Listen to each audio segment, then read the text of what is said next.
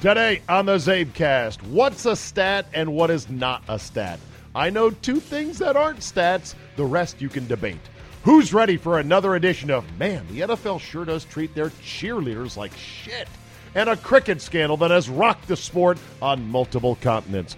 Put down that baseball mitt, people, and make room for me. You got an hour to kill, then buckle up and let's go! Here we go!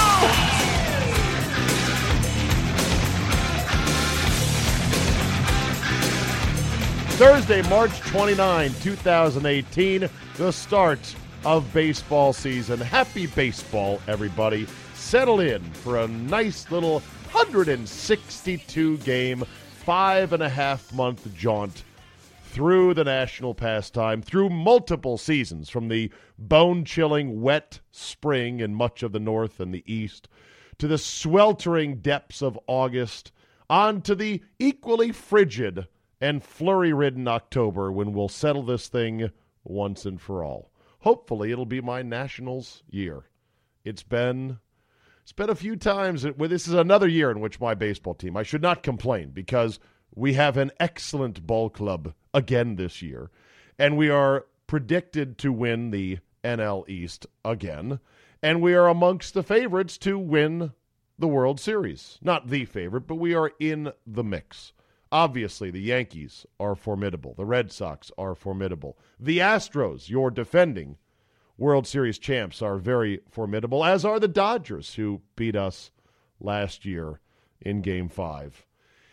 With Clayton Kershaw coming out of the bullpen and with a half inning from hell, which we're all trying to forget here in D.C. So welcome back, Lord Baseball. I promise here on the CzabeCast to include as many timely baseball scores as possible. And because I am actually recording this during the 12 o'clock hour here on a Thursday afternoon, I can give you a score. This just in. Cubs 1, Marlins nothing. That is in the top of the first inning down in Miami, the start of the Derek Jeter era as part owner of the Marlins. Not off to a great start. Okay, let's get to it. We'll start with this. What's a stat and what is not a stat? Well, this argument, it's not really an argument, at least not in my book. It's pretty clear-cut. Stats are stats, and they're like pornography, as the Justice of the Supreme Court once said. You know it when you see it. A stat is something that is a numerical representation of an individual's performance or a collective team's performance. A stat is not a record. A win-loss record is not a stat. And that's what I wanted to talk about here. Bruce Allen sat down to talk to J.P. Finley of Washington's NBC Sports Washington outlet, the regional cable carrier here, to talk about how pleased they were that they had acquired Alex Smith. And when asking about, what it was that made the Redskins so eager to go out and acquire Alex Smith, aside from the fact that Kirk Cousins was leaving and they were not going to be able to re-sign him, GM Bruce Allen said, quote, his statistics are easy to see, and then pointed out that he has 50 wins, does Alex Smith, in the last 5 years. Allen also said it doesn't take a rocket scientist to figure out that might be the type of guy you want on your football team. Well, thank God for Dan Steinberg, who has written the D.C. Sports Blog. Yes, blog, I said, for those who don't live here in the D.C. area. Sort of a cheeky twist on a blog. Dan Steinberg began really a sports blog that was part of the Washington Post's digital site, as well as their digital offering via tablet and whatnot, and later, was ported into the actual paper itself. Dan has done great work writing about all kinds of things, DC sports related, in the DC Sports Blog. And a lot of those things are sort of small things, minutia, stuff that's said, transcriptions of radio shows. He joked just recently, because Dan has kind of moved to being a full-time editor and not a full-time writer. He joked that he had finally transcribed his last radio interview. Well, maybe radio interview, but it's not the last television interview that he would transcribe and make a column out of. He did it with this case. Bruce Allen. His statistics are easy to see about Alex Smith. There's 3 quarterbacks who have 50 wins the last 5 years. It doesn't take a rocket scientist to figure out that might be the type of guy you want on your football team.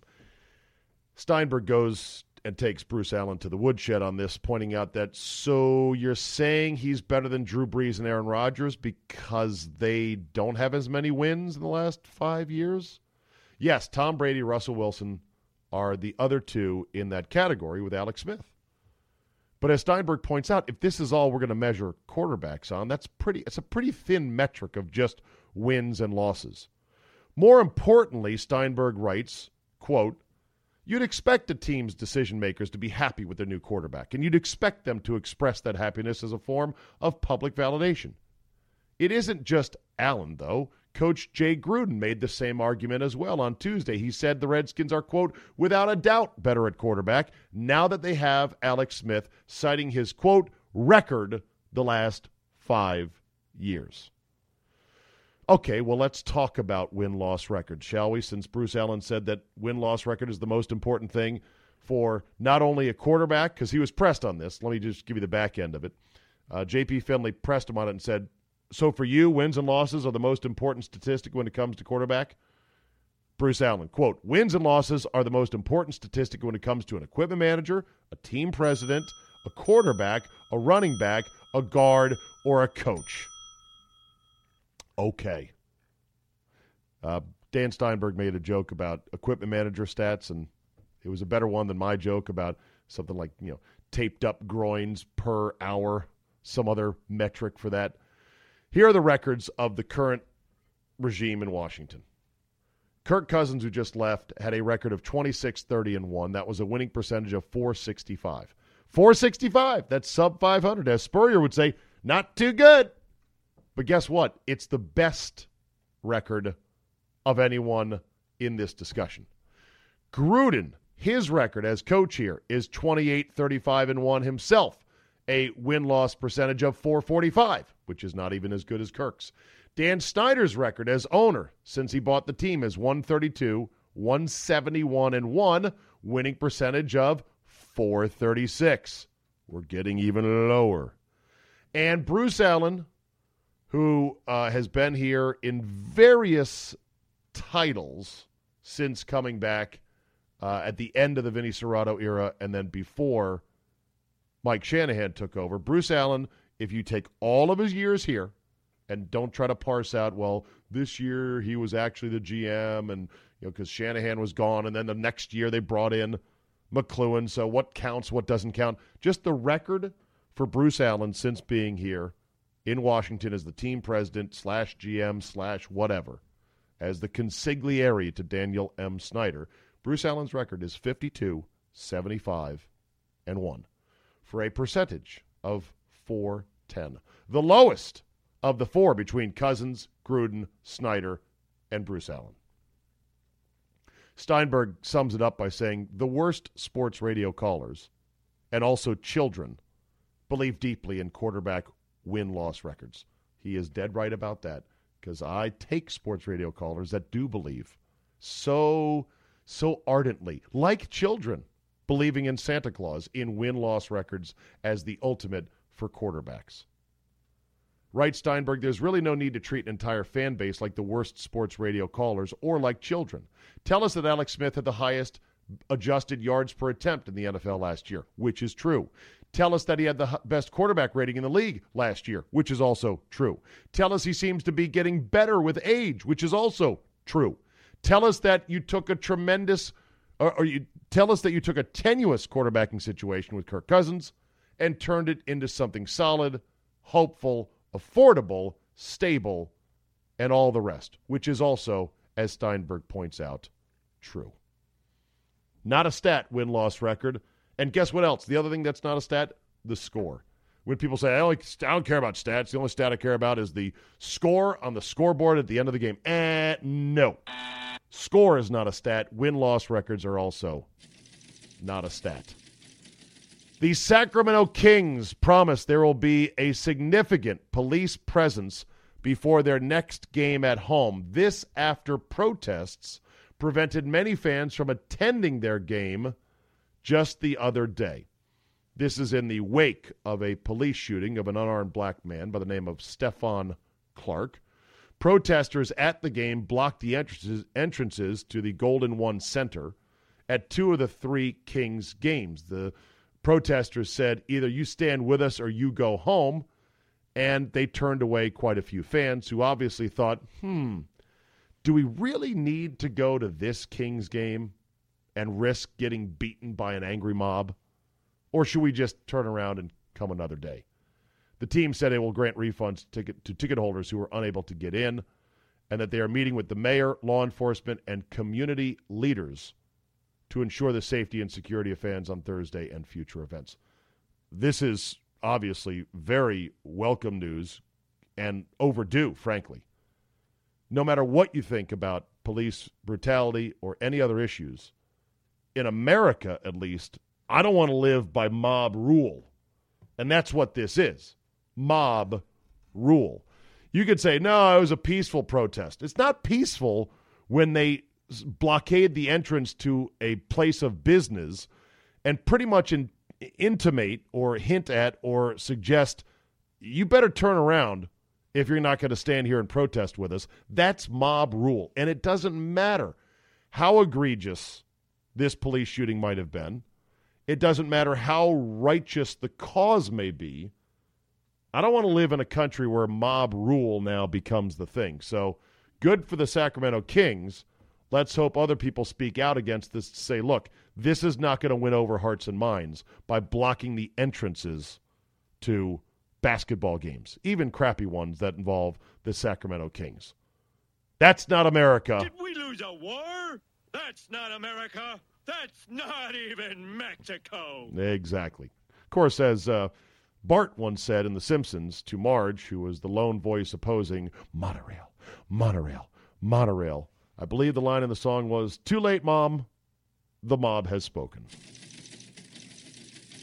Who wants another cheerleader lawsuit in the NFL? Ooh, me. I love these. This after the Buffalo Bills cheerleaders got into a lawsuit with the league over wages and their humiliating practices to be a Buffalo Jill. That was their nickname. I think it still is. They said that the tryouts, they were required to see if their flesh jiggled. They had to attend a golf tournament for sponsors where high rollers paid cash to watch them in bikinis do backflips. Facebook pages monitored by team officials without their knowledge. The Raiders got into it as well with the team, and I believe their lawsuit went even higher than that. They sued and won thousands of dollars. The Bengals have had this. The Bucs have had the Jets. This is, the NFL is, they're such gangsters. They run, of course, a multi-billion-dollar enterprise. And yet when it comes to the cheerleaders that are the official cheerleaders of the teams, they treat them like absolute shit. And that's on a good day. The latest news is Bailey Davis, a young woman who is a New Orleans Saints cheerleader, who was fired from her job, which doesn't pay very much, but she was glad to have it, because she posted a photo on her private Instagram involving a one-piece negligee. It's kind of risque. It's kind of sexy. It's really no more revealing than her cheerleading uniform. But the Saint-Sations, that's their name, get it? The Saint-Sations. They have strict codes about what you can and can't do, and they've got all kinds of stuff, fraternization rules with the players. Bailey Davis went on the Megyn Kelly show on NBC and aired her grievance. And according to most who saw the segment, said she was a pretty good face of the cheerleaders, pretty good representative, that she was well-spoken, knew her stuff, and didn't come off as overly shrill or aggrieved, per se. She also said that the fraternization rules between cheerleaders and players are so strict that if she was in a restaurant and a player walks in, totally unrelated, she would have to get up and leave even mid-meal if that was the case. That seems pretty drastic. It's amazing that despite the shitty wages, the shitty hours, the shitty treatment, the shitty social media rules, the NFL still finds enough gals that want to go through this and become an NFL cheerleader. So I guess it's supply and demand. They can do all this despite the fact that it's not a good job, ladies. There are better jobs to be had out there, and it's some degree of fame, but really how much degree of fame is it? Frankly, I don't think it's worth it. More fallout on the NFL's targeting rule, and a lot of people saying it's going to be an absolute nightmare when it comes to actually adjudicating it. Others have said, nah, you know what? It's probably going to be another nothing burger. Language the NFL puts in to try to go ahead and cover themselves in the long run and the ongoing lawsuits about concussions and player safety. We don't know. We'll see how it's applied. It is probably my prediction right now, and we don't even know the language of the actual rule itself. There's even debate about what the rule should be called. Many writers are calling it the NFL's targeting rule. Those in the league are saying, it's really not that. It's a helmet-to-helmet rule. Whatever the rule is going to be, whatever the language is going to be, it all comes down to just how they apply it. How aggressively do they apply it? And are they really going to kick players out of games in the NFL for hits like this? Ejections in the NFL used to be a lot more, not a lot, I wouldn't say frequent. Ejections used to happen in the NFL. Let me put it that way. I remember as a kid, I remember back in the day, 20 years ago, 30 years ago, I remember players that would get kicked out of games, and it wasn't that big a deal. It's like, okay, well, he lost his, Kyle Turley loses his mind, throws a helmet, gets in a fight, kicked out of a game.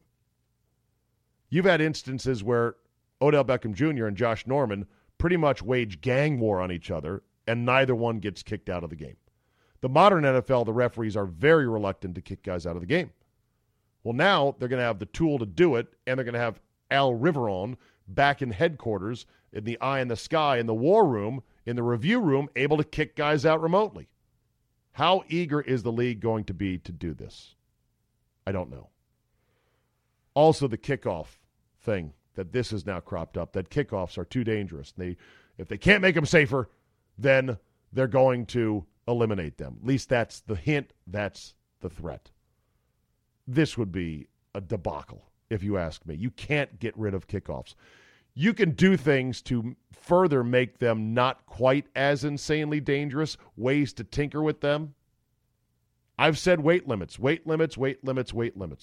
Don't let anyone over a certain weight be on the kickoff team, or make kickoffs 10-on-10, or make kickoffs punts, like lined-up punts, where you don't have as many bodies running full speed down the field to collide into other bodies running full speed the other direction.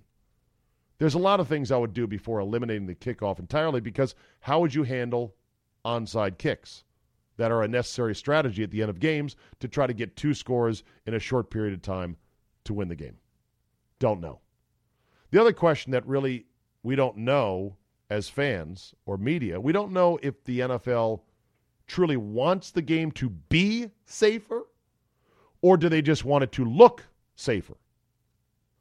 In other words, you could do something with the kickoffs or eliminate them entirely, and it would only show up the safety gain of whatever percentage of concussions or injuries or knee injuries. It would only really show up at the end of the year in the spreadsheet, in the actual accounting of, well, this is how many of these we had this year. It wouldn't necessarily make the game look any safer. The game is going to look spectacularly dangerous and spectacularly violent on any given Sunday, because the players are fast and athletic and have very low body fat these days, and weight train and speed train, and they hit the shit out of people. It's always going to look violent. So if the NFL is just trying to put lipstick on this and make the game look better, I'm not sure any of these things are going to work. And the other thing is, well, define safe. When you say you want the game safer, is it only head injuries? Is it only spine injuries? What about the safety of one's Achilles or their knees or their hips or anything else? Does that count as safety? All questions I'm sure we'll someday get the answers to. Speaking of safety in sports, one word of I guess, caution for those that are freaking out over this. They're going to ruin football.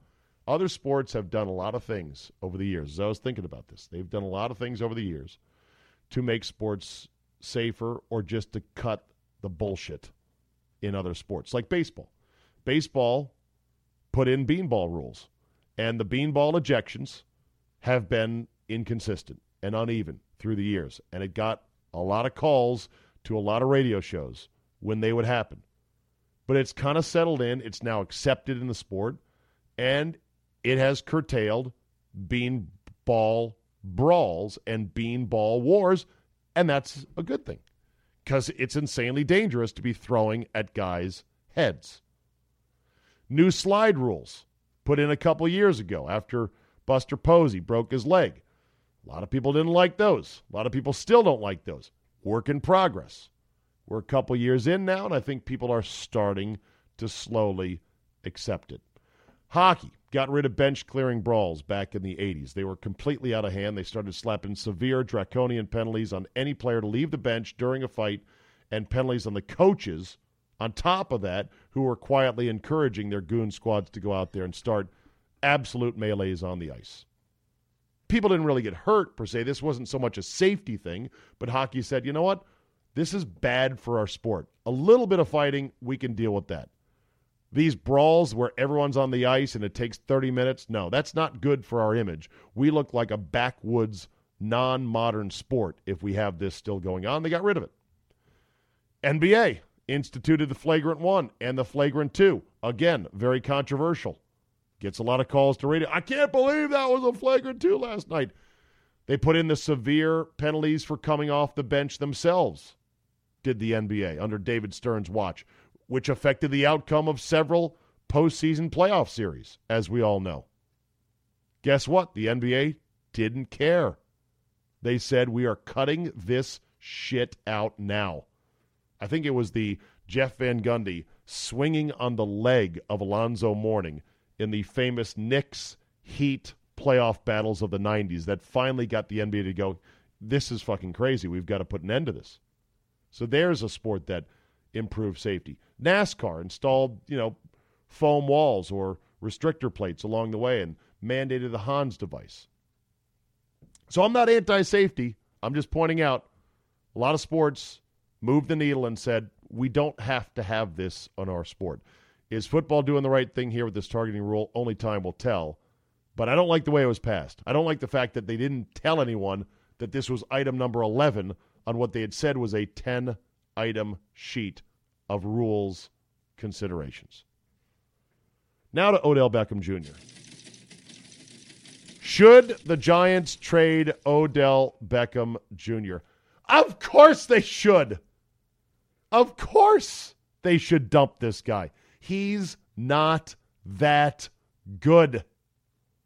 I'm going to call him the Carmelo Anthony of the NFL. Oh, I can't believe you're saying that. Yeah. How's Carmelo Anthony doing in Oklahoma City? Said he's adjusting to a new role, but guess what? He's not having an impact. He didn't have an impact as a star. He didn't attract anyone to go play with him. He's not doing much now in OKC. Okay, let me get off Carmelo. Back to Odell Beckham Jr. I'm telling you, if this guy didn't have the one-handed catch, there wouldn't be talk of, well, 2 number ones. Maybe the Browns ought to be interested in that. Maybe take a run at it. Maybe give a first and a third. He's not that good. He's good for highlights. He's good for going on boat trips. He's good for acting like a petulant, spoiled baby, which a lot of wide receivers are. He's not a difference maker. Of course the Giants should trade him, especially because he's threatening to hold out if he doesn't get a new contract with 2 years left. And with all the stuff that's going on off the field. The only problem is it might be too late for the Giants because there is so much attention, so much swirl. There is that sense of inevitability that's going to get a lot of teams to start quietly pulling their draft picks off the table and put it back into their pocket and say, well, let's just wait you out on this right now. The best time to trade a guy like Odell Beckham Jr. would have been when nobody saw it coming. The best time to trade him would have been when the punditry of the sports world, the hot takers on facts versus volume, and oh yeah, did so, did not, or whatever the shows are on ESPN and Fox Sports. The best time to trade Odell Beckham Jr. or any player is when the pundit shows say, what are you, crazy for trading this asshole? Or not asshole. What are you, crazy for trading this guy? He's a top 3 receiver in the NFL. Because the Giants, I'm sure at this point, or I'm sure at that point, they had already known that Odell Beckham Jr. was an asshole and a problem and a guy that doesn't get it. That's when they should have traded him. I think it's almost too late now, but we shall see. To golf, Pro Tracer at Augusta. Hallelujah. It's about damn time. We have had the Pro Tracer technology in golf now on television for several years at least. And the Masters has steadfastly not used it. Or the CBS broadcast gurus, Sean McManus being the head of CBS Sports, and I believe Lance Barrow still is the producer of that telecast. They've liked the traditional, simple broadcast. Well, they finally relented and said, okay, we're going to use it on CBS, but only on the weekends, and only on 5 holes. Numbers 9, 10, 13, 15, and 18, which is a start. People have been telling me, hey, if you watch the international feed on Sky Sports, they've got the shot tracer, the Pro Tracer, at Augusta. And I think you can get that feed online. Next week is going to be glorious at the Masters. This Pro Tracer technology is coming to driving ranges near you. In fact, Top Golf, the company that does the driving ranges with the targets out there that register your golf ball. The golf ball has a chip in them. If you don't know what Top Golf is, go look it up online, Top Golf. They've got locations in like 12 cities in all over the country, including Vegas now. Oh, you want to know, have I done it? Yes, I've done Top Golf. I was at one of the first Top Golfs they ever made, which was in Alexandria? Yeah, Alexandria, Virginia. And they've since built one right near Redskins Park in Ashburn. I've been there once. And I've been to one in another city. Was it Houston or Phoenix? I can't remember. I did not go to the one in Vegas. It's fine. It's fun. I don't like it because at least the golf balls that they use at the location near Ashburn or in Ashburn near Redskin Park, I know for a fact don't fly the full distance. They are reduced flight golf balls. I know they're going to not want me saying that. And for some people, they're like, well, who cares? The answer is if you're playing a game to hit targets 135, 165, 185 yards out, you want to hit the club that usually hits at 185. You don't have to say, well, normally I'd hit a 7-iron that far, but now I've got to hit a 6-iron or a 5-iron. That just sort of defeats the purpose of it, if you ask me. It's also not cheap either. But it's a fun thing to do, and I think they said like 80% of their customers are basically non-golfers. So, whatever. But back to, so Top Golf bought the Pro Tracer technology. They now call it Pro or Top Tracer, and they're going to bring that technology to driving ranges because that's how good the technology is getting. I was watching some videos on this online before sitting down to record today, and apparently with just one set of cameras, one computer processor, they claim they can track up to 20 different hitting bays at a driving range, double-decker at a single time. And that the information, the tracer shots get sent to your phone or your tablet or a screen that is displayed at every hitting bay at this top range concept. I've never seen an actual top range concept, but it apparently is coming soon. What I really want is I want glasses, sunglasses, that show the Pro Tracer flight for you and your buddies when you're out playing golf. And guess what? That's going to happen someday. I am as certain of that as I am of robot football on the moon. It's just a matter of time. There's even an app for your phone which purports to be able to, after you record a shot, superimpose a ProTracer line, but it doesn't work. I downloaded it. It sucks. Don't get it. It requires you to take a video, and then it requires you to manually with your finger go, okay, well, the ball went here, and then it landed here, and then I'm going to pick the basic shot shape about how high it was. Okay, hit processing. And then it processes your video to superimpose the line, and it takes forever, and it works, maybe 20% of the time at best. Welcome, ProTracer, to the Masters.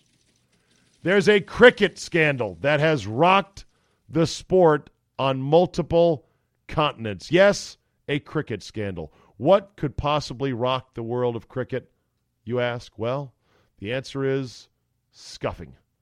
Ball scuffing.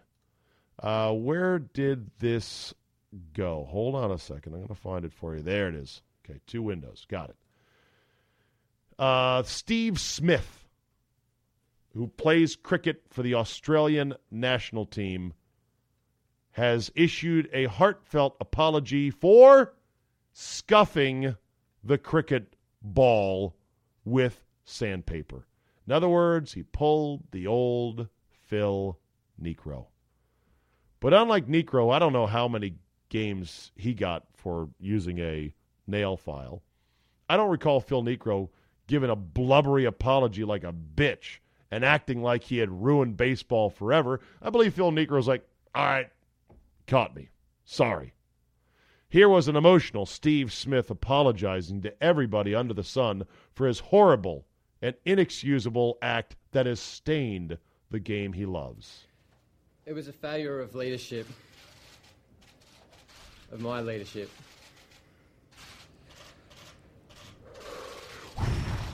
I'll do everything I can to make up for my mistake and the damage it's caused. If any good can come of this...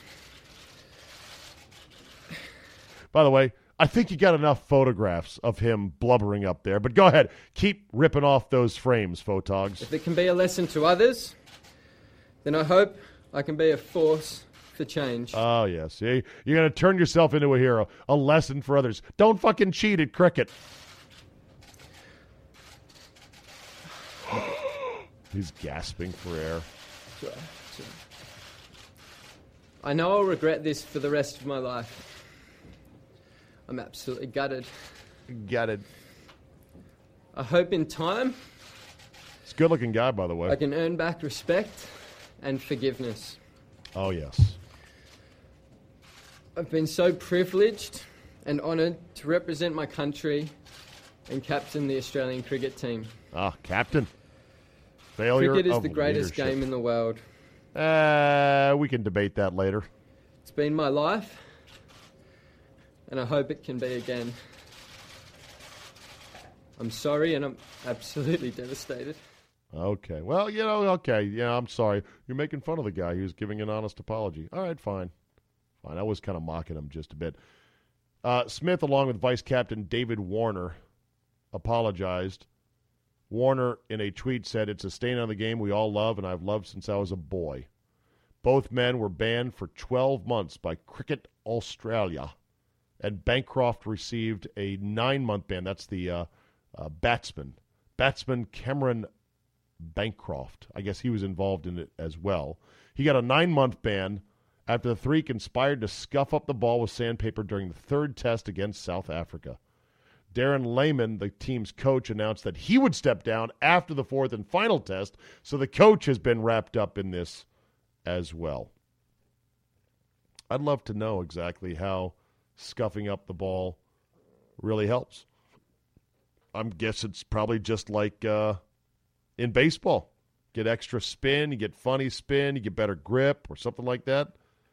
Don't cheat, man. Of course, I'm looking at the Twitter replies to this apology. They're pretty funny. Photoshops of Steve Smith with a Black & Decker sander in his hand out on the cricket pitch. Is it the pitch or the field? Bunch of crying memes, etc. So, yeah. Cricket scandal. Who said the sport was free of controversy? Lamar Jackson Pro Day. is going on right now on Thursday, and he has apparently decided not to run the 40 in his pro day, just like he did not run the 40 at the Combine. Furthermore, reports today say that Lamar Jackson is a difficult guy to schedule for meetings with prospective teams that could draft him. None of this is a good sign for him in terms of being drafted along very high, at least in the top 10, with the other notable prospects like Baker Mayfield, Josh Allen, Josh Rosen, and Sam Darnold. Of course, a lot of media members are very invested in Lamar Jackson, and there is a racial undertone and a narrative to this that we've talked about before, and it's going to keep being brought up. But Lamar Jackson is not doing himself any favors with this, because if you don't want to run at one of the two places, that's fine. You should probably run, I'm guessing, either at your pro day or at the Combine. Certainly won't hurt Lamar Jackson. That's one of his strengths. Unless he wants to downplay the whole speed of a running quarterback because of guys like Bill Polian, who said he ought to change to wide receiver. If Lamar Jackson ran a super awesome 40-yard dash time, it might embolden more people to go, you know what, play receiver. You're too athletic. You don't need to play quarterback. Either way, he's made a huge mistake, Lamar Jackson, in not hiring an agent.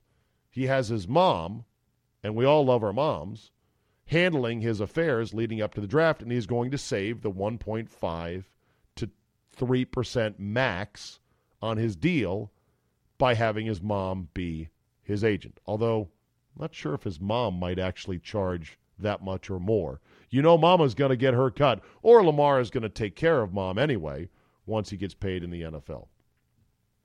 An agent is really critical this time of the year leading up to the draft because, A, he would be able to schedule Lamar with teams more seamlessly so they think, okay, he's got his act together. The agent might say, look, run here, don't run there. This is what we're going to do. I know how to manage it. I've done this before. An agent is the guy that's your mouthpiece that talks up and talks into the ears behind the scenes and off record to a number of, influential NFL reporters that can talk your game up. A good agent can move you, Lamar, from 15 to 5 in the NFL draft, and that would be worth millions, at least $1 million, maybe $2 million if you could make a half of a round move because your agent is doing a good job. We've seen it before with guys like Drew Rosenhaus, who basically talked the Bills into drafting, was it Willis McGahee, who had blown out his knee at Miami, wasn't going to play as a rookie because he came into the draft having blown out his knee in a bowl game. They still took him in the late first round. It was one of the all-time masterful agent jobs that we have ever seen. All right, one more today. We'll leave you this non-sports story. Apparently, turtles have learned karate. What? Yes. Headline in the Telegraph, UK. Turtles evolve to use flippers like hands and karate chop prey. Yeah! These are sea turtles we're talking about. They've evolved to use their flippers as hands, grasping jellyfish, and even karate chopping their prey, according to scientists. Previously, it was thought that the brains of these reptiles were too small to handle the dexterity required for manipulating objects with their limbs. Instead, it was thought they simply used their flippers to swim and change direction. But after scouring photos and videos of marine turtles, researchers at the Monterey Bay Aquarium in California have discovered the creatures are actually surprisingly nimble. Images show the turtles karate chopping and carrying jellyfish prey, rolling a scallop along the seafloor, grasping coral to eat the sponge clinging to its surface, and even pushing against a reef for leverage while ripping loose an anemone. In fact, researchers identified at least 8 different kinds of flipper manipulation, including holding, digging, striking, tossing, leveraging, swiping, corralling, and pounding. They were even seen licking their fingers, quote, after eating. That is some good jellyfish right there. Dr. Kyle Van Houten, science director at the Monterey Bay Aquarium. Kyle Van Houten. Isn't that Isn't that a Simpsons name? Van Houten. Simpsons. Okay, I'm trying to do the podcast here and think at the same time. The nerd buddy of Bart. Van Houten. It's Kirk. Oh, it's Kirk. Milhouse. There we go. Milhouse. Hey, Bart. Oh, turtles. Milhouse's dad, Kirk Van Houten. Yeah. Kirk, Luann, and Milhouse. And I believe Kirk and Luann ended up getting divorced. But I digress. Different guy, Kyle Van Houten at the Monterey Bay Aquarium led the research and said that the sea turtles are much more advanced than we thought they were before, including licking their fingers and doing karate chops. It's almost like Teenage Mutant Ninja Turtles. If one of the turtles starts eating pizza, then we know they really have evolved too far, too fast. All right, thank you for listening, everybody. You know the drill. Tell 2 friends about this podcast. Get on Reddit, for God's sakes, and post something. Leave a positive review. Download, subscribe at all the major podcast outlets like iTunes, Google Play, Overcast, Spotify, and more. And remember, as Mark Twain once said, never put off till tomorrow what you can do the day after tomorrow. Thanks for listening, and we will see you next time.